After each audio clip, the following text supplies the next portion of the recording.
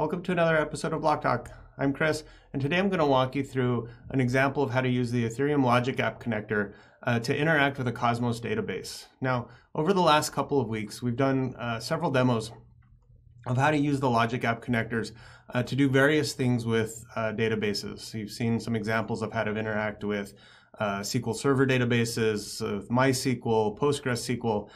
Today's example, we're going to go a little bit deeper and spend more time with the Logic apps themselves. The scenario that we're going to walk through, I think, is a great end-to-end scenario, marrying two, I think, very interesting use cases.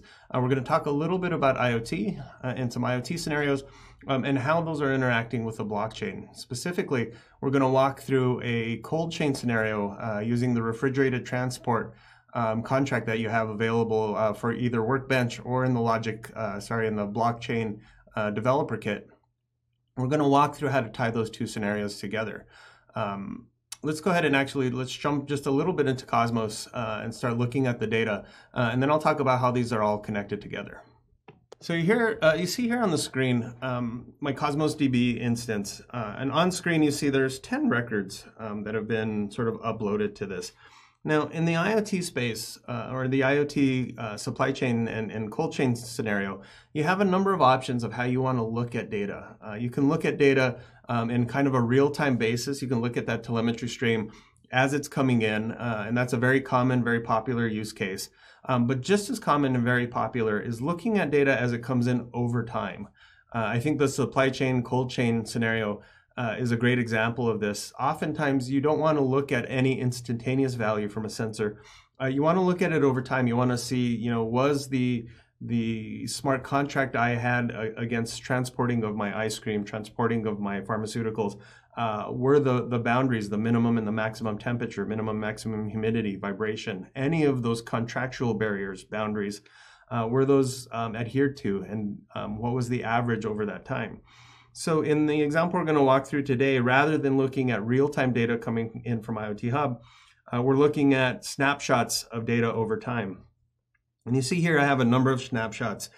This is a good example of real data coming from IoT Hub, real demo data, meaning you have all of the normal decoration that IoT Hub puts on data coming in, and then you have what is effectively the telemetry stream underneath it, right? I have temperature in degrees C, I have relative humidity, I can have anything coming in this. And this really starts talking to some of the interesting parts of this scenario and why we're using Cosmos for this. Cosmos as a schemaless database is a great place to store this kind of data where the incoming telemetry isn't super well suited to a SQL type, MySQL type of database. The schema coming in changes quite often, isn't necessarily well harmonized amongst my network. This is a great example of being able to support that, but supporting that at global scale and supporting that with really sort of fast queries and sort of great flexibility. And you see here these 10 records are really largely the same. The only thing that really changes is like the timestamp. So these did come in at different times. And you see on the screen below temperature and humidity sort of changing semi-randomly. So this is the incoming data, again, all stored in a data set. And now I want to query this data and I want to look at this data and start understanding it. Now, in this example, we've simplified this only to look at one particular thing. We're going to look at the temperature in degrees C, and we're going to do an average on this. Now, the way we've approached doing an average here is to use a SQL stored procedure. One of the great things about Cosmos DB and Azure is I have a lot of shortcuts to create very common tasks. Like, for example, I have this new stored procedure shortcut. When you press that button, you get 99% of the scaffolding that you see on screen here. The only thing we had to change for this demo, in fact, the only code we wrote for the entire example that we're walking through here, is to change the SQL query that was scaffolded out for us. I think the original query was select star from table, basically. You see here we're actually only selecting a certain value from that JSON store, and we're creating an average over those 10 records. You see here, just to give you the answer, our previous run as we were testing this says of those 10 records, your average temperature is about 2.8 degrees Celsius. So this is the back-end piece. This is the Cosmos piece. And again, this data would come from an IoT hub. This data would come from some sort of process that is getting data through your telemetry stream, aggregating it, storing it, and then you later on will go through and process this data and turn it into intelligence, turn it into action. So let's go ahead and do a little more digging in. Let's look at the logic apps themselves.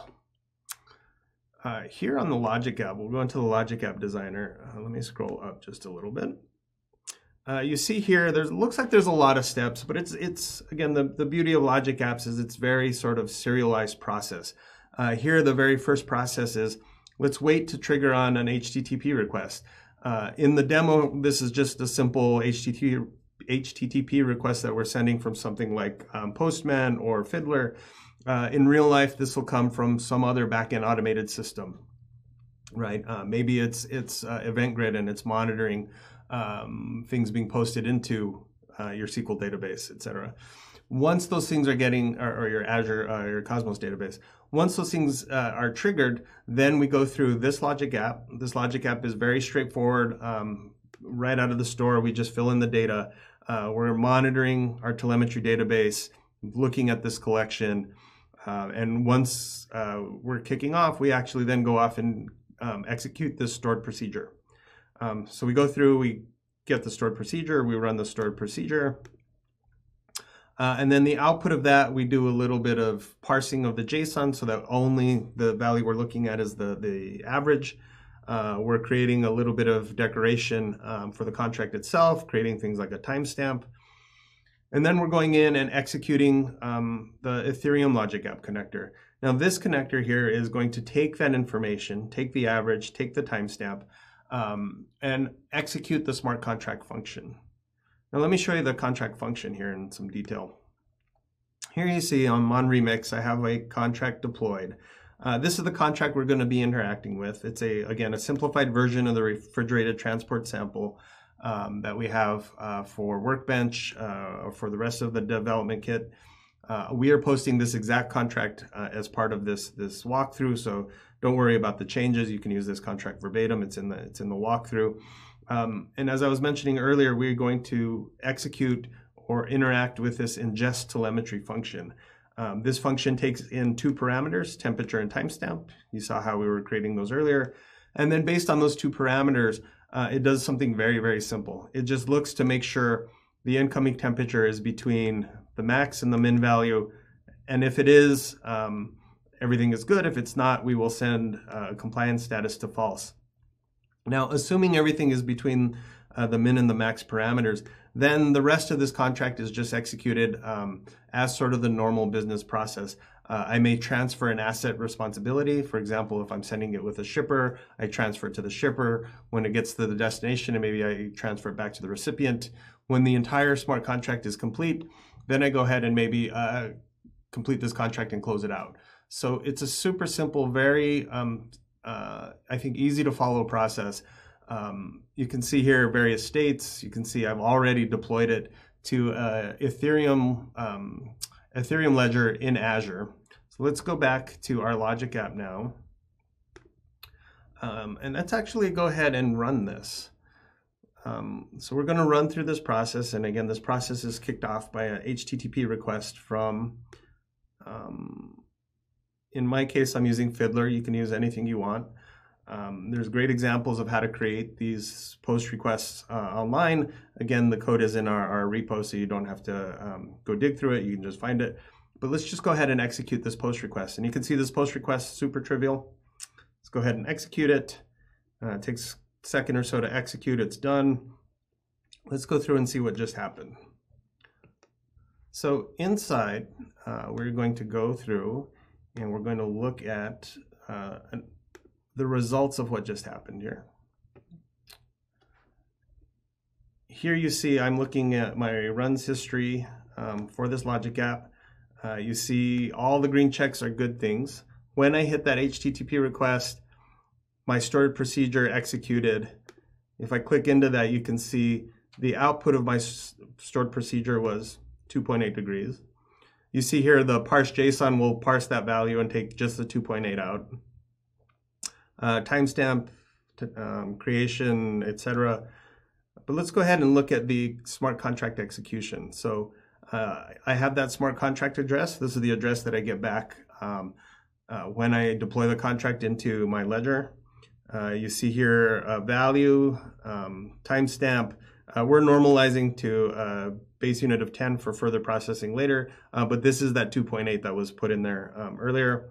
And then you see here the action of this logic app is to give me the transaction hash. And really what this tells me is that that information was added to the chain. It was mined. Here's the hash of where that data now really exists.